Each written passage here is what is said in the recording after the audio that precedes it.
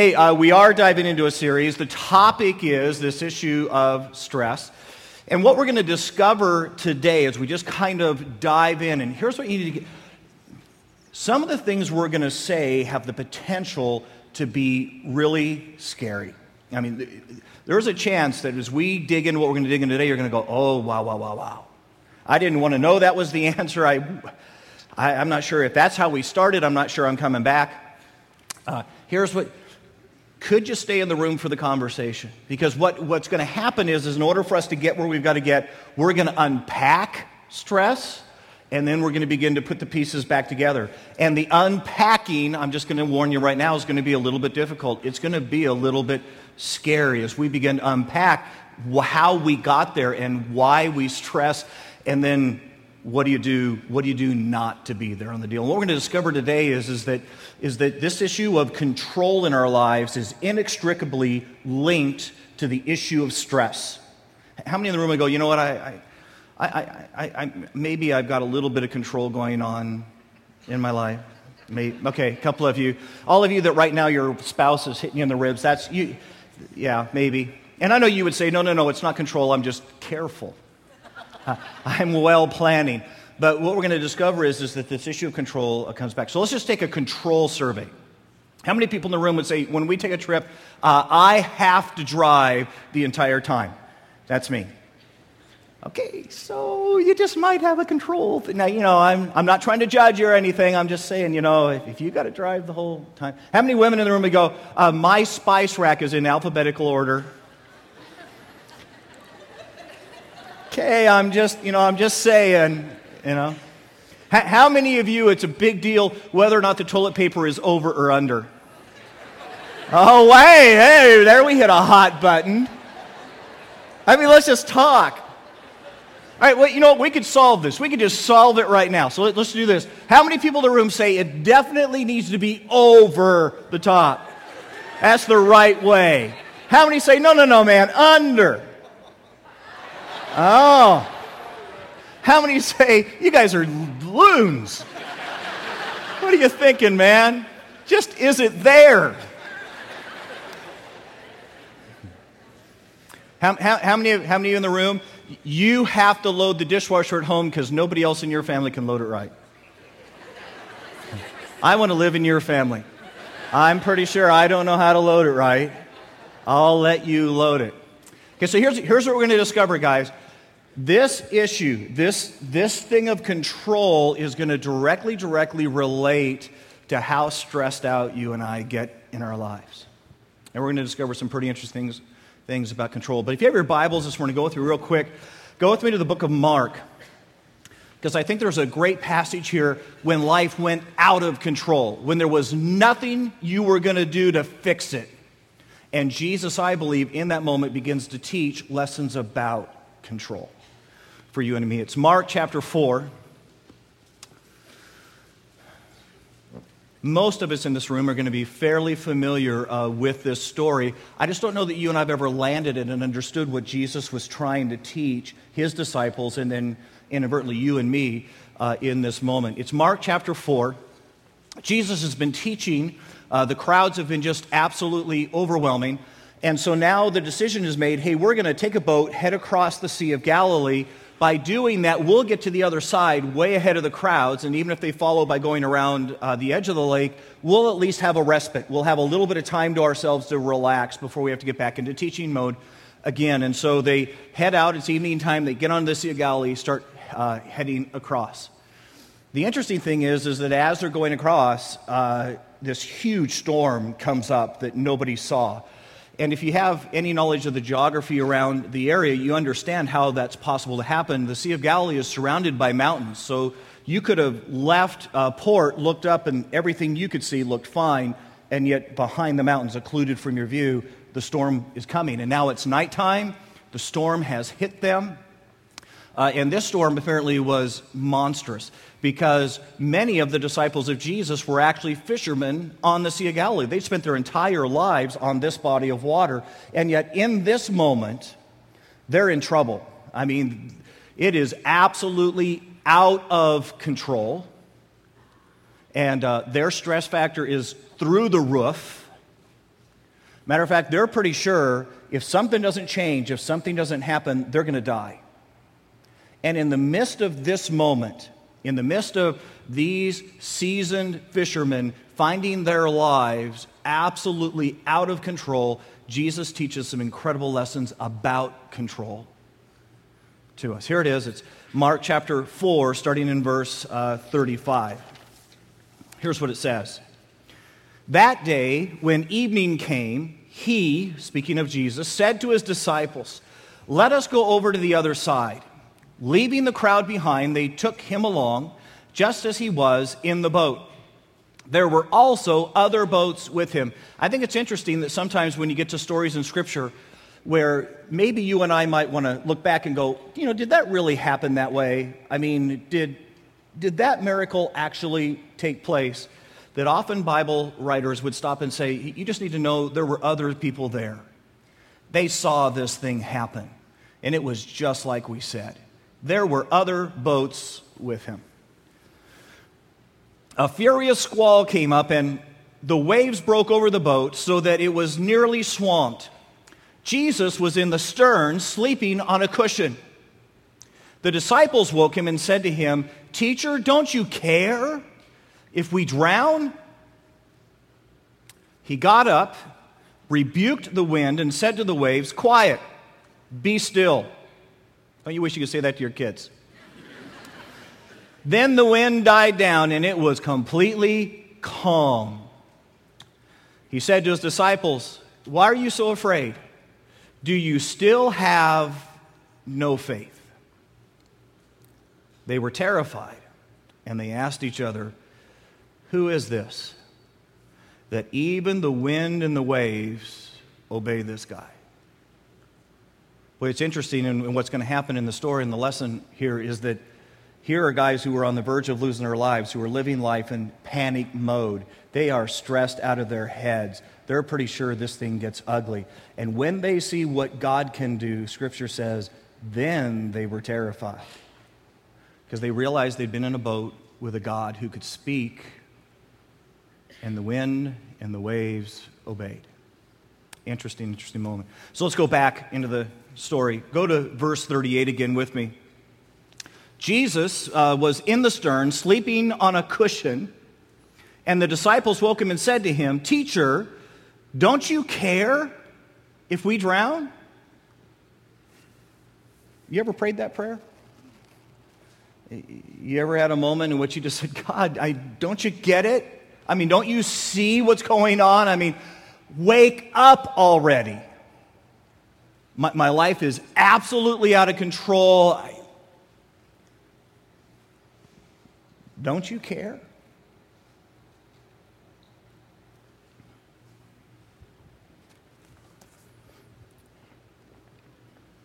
Here's how life works for you and me. We've got this. We've got this idea of how life is supposed to go. This is the plan. This is reality. This is what's actually happening. This is what I want to have happen. This is what's actually happening. And as long as those two are reasonably close, you and I are stress-free. You know, I go going, life is good.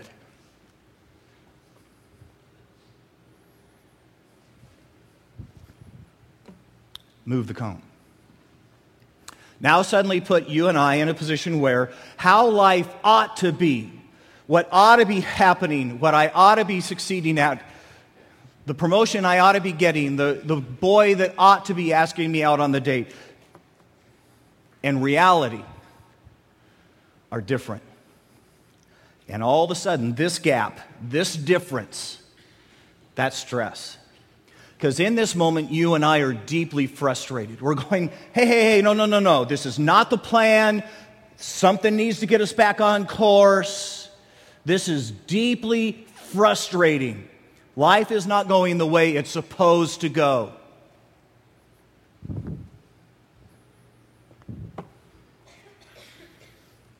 Move the cone even further.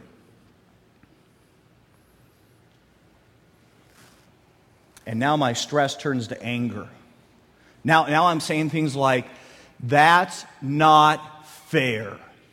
How come I'm following God, I'm doing the things I had to do, I'm being obedient, and my heathen neighbor, they're doing just fine.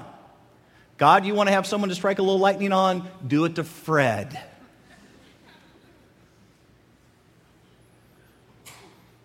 And you and I live in this moment, and we struggle not to get angry at God and not to get angry at circumstances.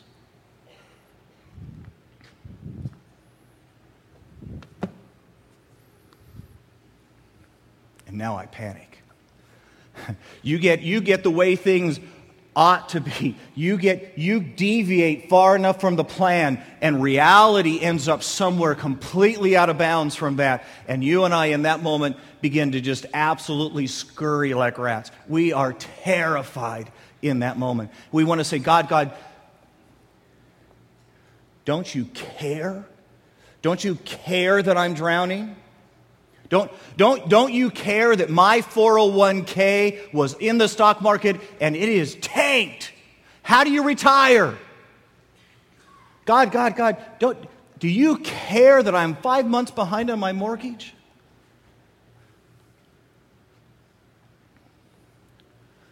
God, didn't you hear when the doctor said cancer? Why is it my kid who's going crazy on me? How come my marriage is on the rocks? And in that moment, every last one of us gets tempted, you ready? To take control. In that moment, you and I all reach for the wheel and we go, look, God, apparently you don't understand. Apparently, and so I'm just going to make some course correction in my life.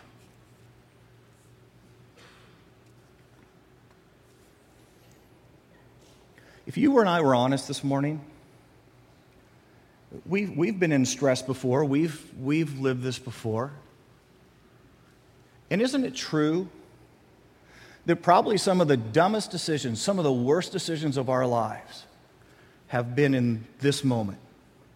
When what we were pretty sure was supposed to be happening was way different than reality. And you and I grabbed the wheel and we said, look, I know normally, I would never be partners with this guy. But right now, given the circumstances, well, God, if you would have brought me a good guy to marry, then I wouldn't be making this choice. But apparently I just get what's left over.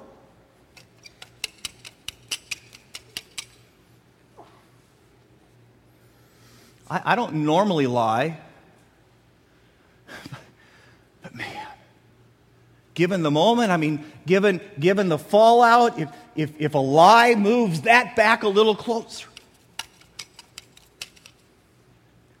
And isn't it true that some of the biggest regrets in our lives have happened when you and I were stressed out of our minds, when we were pretty sure that God was asleep in the front of the boat, and you and I reached for this?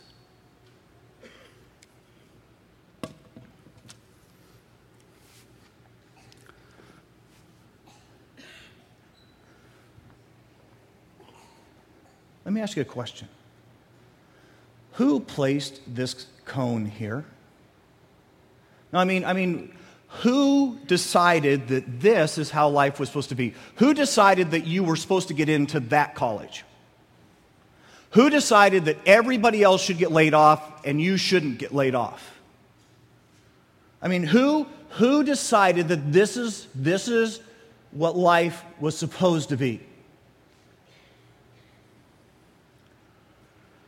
And if you and I were honest in this moment, when we would say, we did.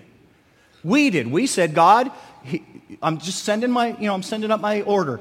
I'd like to have, 2.5 kids, a very, very small mortgage, and a basket of fries, please.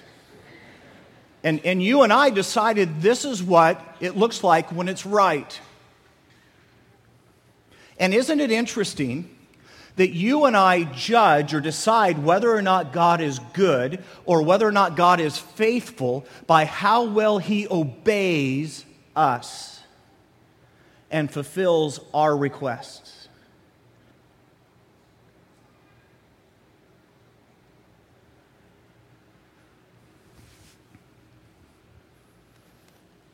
What if? What if you and I were all wrong? And what if this cone was supposed to be there? Remember we said when those two cones line up, when you get them close, then there's nothing to stress about because life is exactly where life is supposed to be. What if where I'm at is exactly where it's supposed to be? Now, here's what you need to hear me say. Sometimes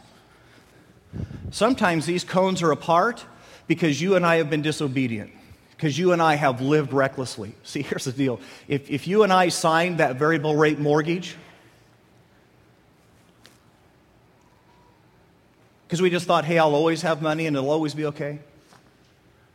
You and I started dating that guy who didn't know our Jesus, and we just said, I know it's not biblical, but I'm just going to do it anyhow. That sometimes these are apart because you and I have just lived with recklessness. But if you and I sit in a moment and say, no, I've been doing the right thing. I mean, I've been living the way I'm supposed to live, and now all of a sudden these cones are way, way far apart. What if?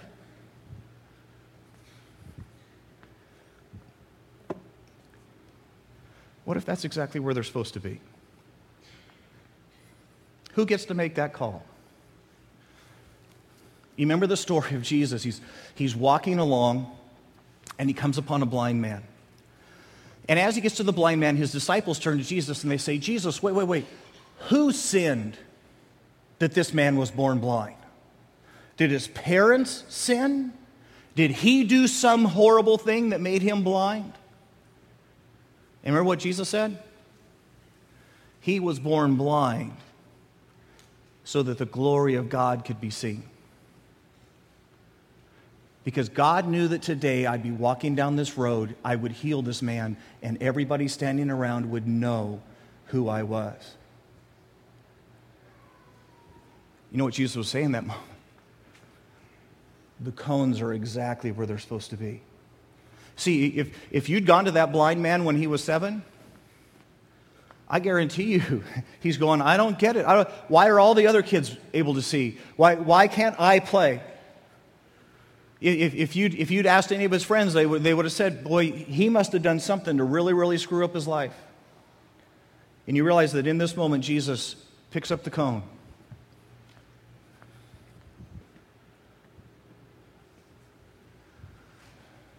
And is it possible that some of the stuff, some of the things that you and I are stressed out of our mind about, and you and I can look and say, no, I didn't do this to myself. I didn't disobey. I wasn't reckless.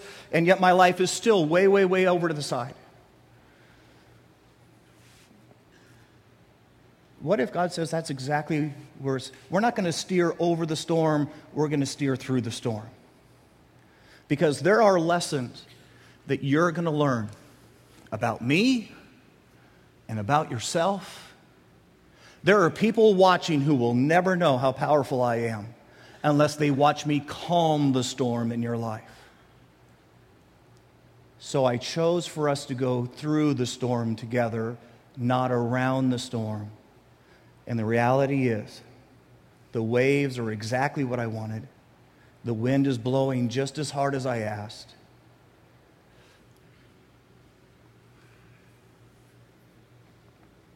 Isn't it interesting that you and I measure the faithfulness of God by whether or not He obeys us instead of whether or not we obey Him?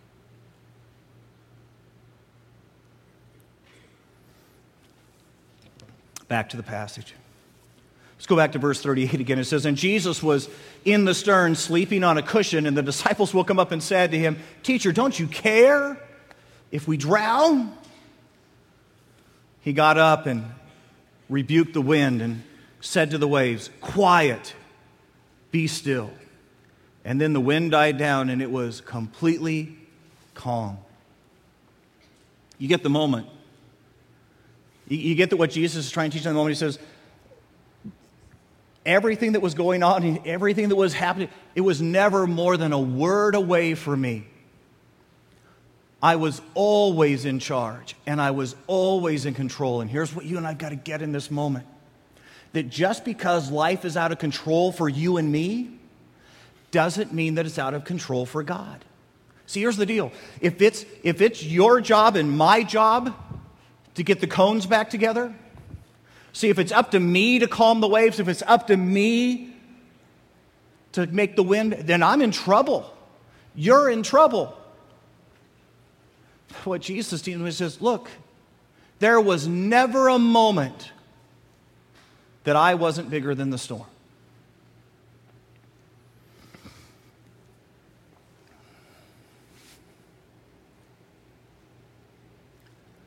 You get that if you and I really, really think about it, you and I really aren't in control of a whole lot. That the biggest things, the hardest issues in life, you and I aren't strong enough, big enough, smart enough to fix it. I'm 9 years old, and my grandparents take me to Disneyland. And my favorite ride at Disneyland, Autotopia. Do they still have Autotopia? Oh, yeah.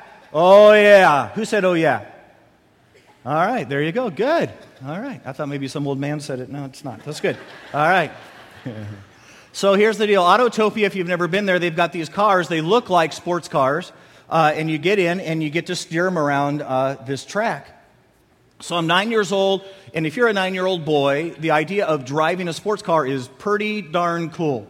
And so I get behind the wheel, Grandma's next to me, and I'm saying, watch this. And so we start out down the road, and I'm getting to the first turn, and I'm in a second turn, and I'm turning. Now, it took me a while, and maybe because I'm a little bit slow, but about the fifth time around Autotopia, I begin to realize, even though I'm turning the wheel, the car is still going straight. And the only time it hits this rail that's in the middle, and then all of a sudden it jerks to the side. And so I thought, well, maybe I'm not turning soon enough. So now I'm just turning with all the fast as I possibly, and the car is still, boom, hitting the rail and jerking to the side. And then it occurs to me, the steering wheel's not attached.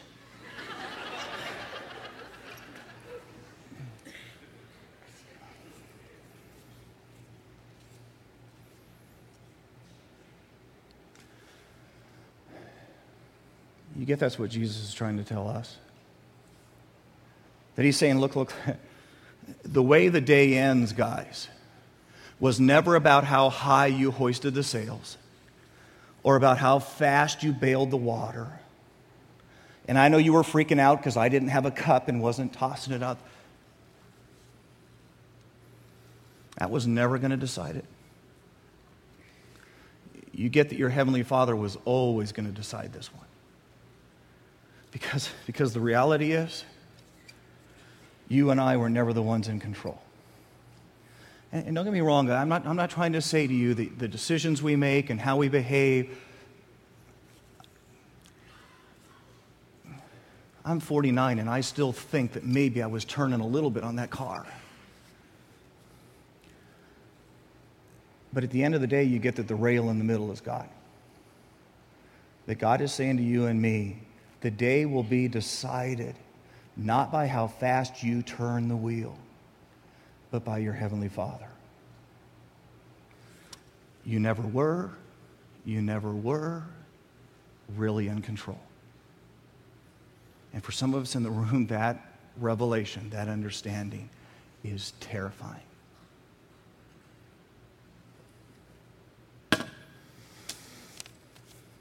Back to the passage. Starting in verse 39. He got up and rebuked the wind, and he said to the waves, "Quiet, be still." And then the wind died down, and it was completely calm. He said to his disciples 2 questions. Two questions that every one of us who's dealing with stress has got to answer for ourselves. Why are you so afraid? And do you still have no faith? It's interesting. Why are you so afraid? Jesus asked his disciples, which is, think about the moment. The sails are all ripped. The boat is filled up with water. It's about to come back out over the rim. The disciples are drenched from head to toe. I mean, if you're one of the disciples and Jesus says, hey, how come you guys were so afraid? Don't you just want to go, duh, like big hairy storm going on, duh. And you and I have that moment, right? God, I'm getting ready to lose my house, duh. My kid is in absolute chaos, duh.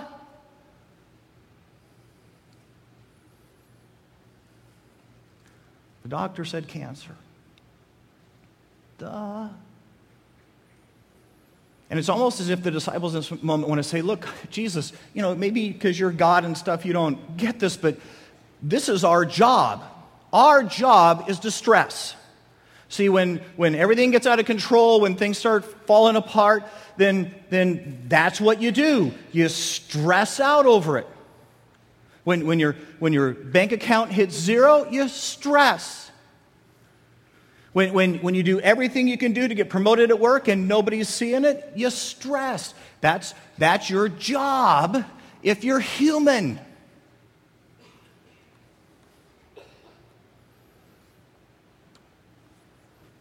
And it's as if in this moment Jesus is rewriting the job description. And he's saying to you and I, no, it's not. It's not the job.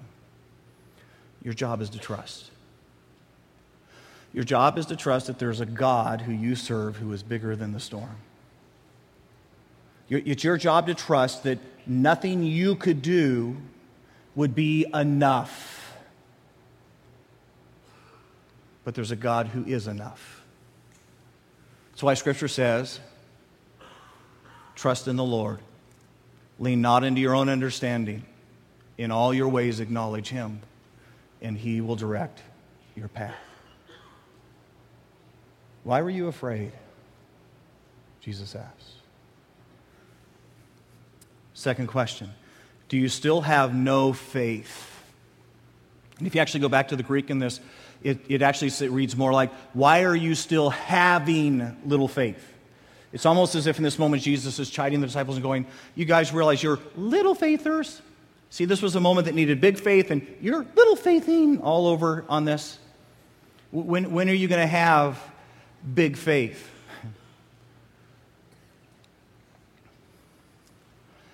If the outcome of your life and my life is dependent on my ability, on your ability, then you realize you're putting your trust in something that is far too weak and far too incapable to fix the problem. Jesus would say in that moment, guys, if you were counting on fixing the sails, if you were counting on bailing water fast enough, it wasn't going to work. And you had little faith. As long as you keep trusting yourself, you're trusting in something that's far too small for your problems. Guys, get this?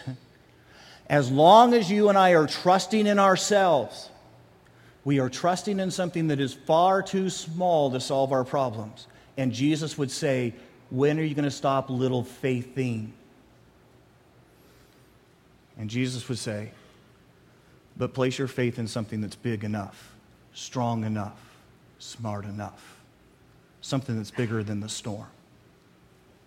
A couple years back, Lisa and I are flying back from St. Louis, and we're flying back from the East Coast. We're stopping in St. Louis for a layover. And as we started to come in on descent, the flight attendant got on the radio and said, there are some really high winds in St. Louis right now, which means that our landing could be interesting. Now, I'm just telling you, that's the last thing you want to hear, landing interesting. So sure enough, as we start to come down, and I have no idea, but man, those winds were going crazy. I mean, they're sideways across the airstrip. So now we're in the plane, and you can feel the pilot over and over again making these adjustments, and the plane's pitching back and forth. And then he starts flying the plane sideways. He turns the nose of the plane into the wind because the wind's pushing the plane to the side so much, he has to fly against the wind in order to go straight. We had a pilot at the first hour came and said, well, that's called crabbing. Oh, I said, well, thank you very much. Whatever it was, it's terrifying. Flying the plane sideways to go straight. So here we are, we're flying in sideways to land. And at the last possible moment, all of a sudden, the pilot pitches the plane up on the side, because now he's got to straighten the plane out and he doesn't want the wind to blow us off the airfield. We land on one wheel, go down the runway, and then wham, the other side comes down, landing. I'm sitting in that moment just, I turned to my wife. She's fine. I'm like, wait a minute. You can't even trust me to drive across town. I mean, we come up to a nurse, you go, you need to turn here. You need to get in your right lane. Right about now. I can't even navigate surface streets. And here we are landing in the sideways crabbing thing, wheel, and you're just... You should have been running to the cabin, throwing open the door, grabbing the controls, and landing it yourself. Apparently, you've got more confidence in the pilot than you do me.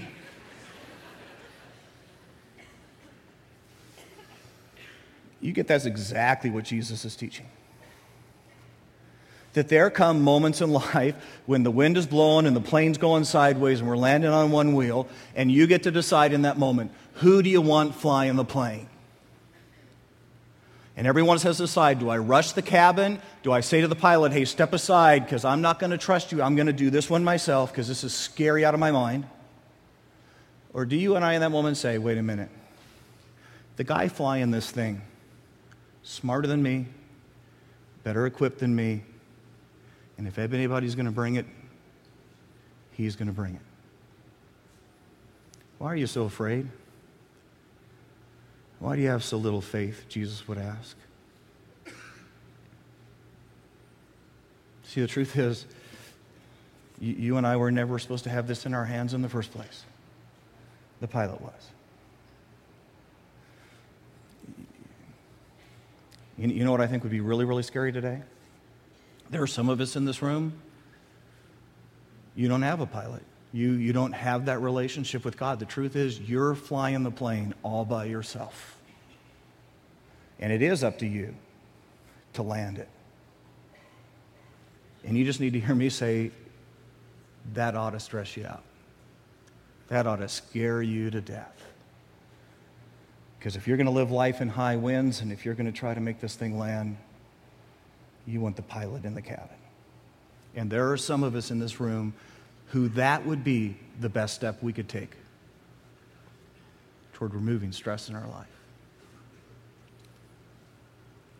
Let the pilot fly. Let's bow our heads. So here's what I'm just going to ask, okay? Heads bowed, eyes closed. Are you full of stress? And God, I get it. I mean, I get it. There is enough going on in our economy right now. There's enough going on in our marriages right now. You and I have every reason to be stressed if it's up to you and me to fix it. Because I can't fix the economy. Chances are you can't fix your marriage. Chances are you can't wave a magic wand and have a job. But there's a God. There's a God who all he has to do is speak and say, peace, be still. And storms obey. So what if it's not up to you? And what if you never were in control? And what if maybe even, just maybe, the storm is exactly where he wanted you? Because you're learning things right now that you would have never learned in calm water. And you're growing in ways that you would have never grown with sunshine on the deck and cool breezes at your back. And God said, no, we're not flying over the storm. We're going through the storm. It's exactly where I want you. Is it okay then to let him have the steering wheel? Just say, I'm going to trust the God who's bigger than the storm. Some of us in here need to get him on board. Some of us have no other options right now because we don't have a relationship with him. Well, I'd want a pilot if I was in a storm. The winds were howling in my life.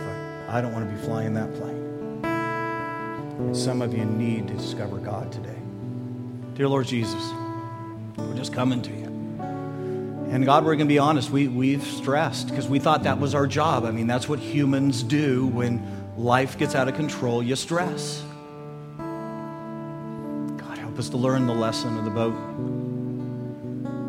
That no matter what we had done, no matter how high we lift the sails, no matter how quickly we bailed the water, the storm was bigger than us. We needed to lean into the God who is bigger than the storm. And God, it's possible, and we just acknowledge it today, that we've been frustrated with you because you haven't been doing what we decided you should do. We would have chosen to go around the storm, and you chose to go through. So we're just going to take hands off, and we're going to let you steer. And we're going to trust that our pilot knows how to land the plane. In Jesus' name.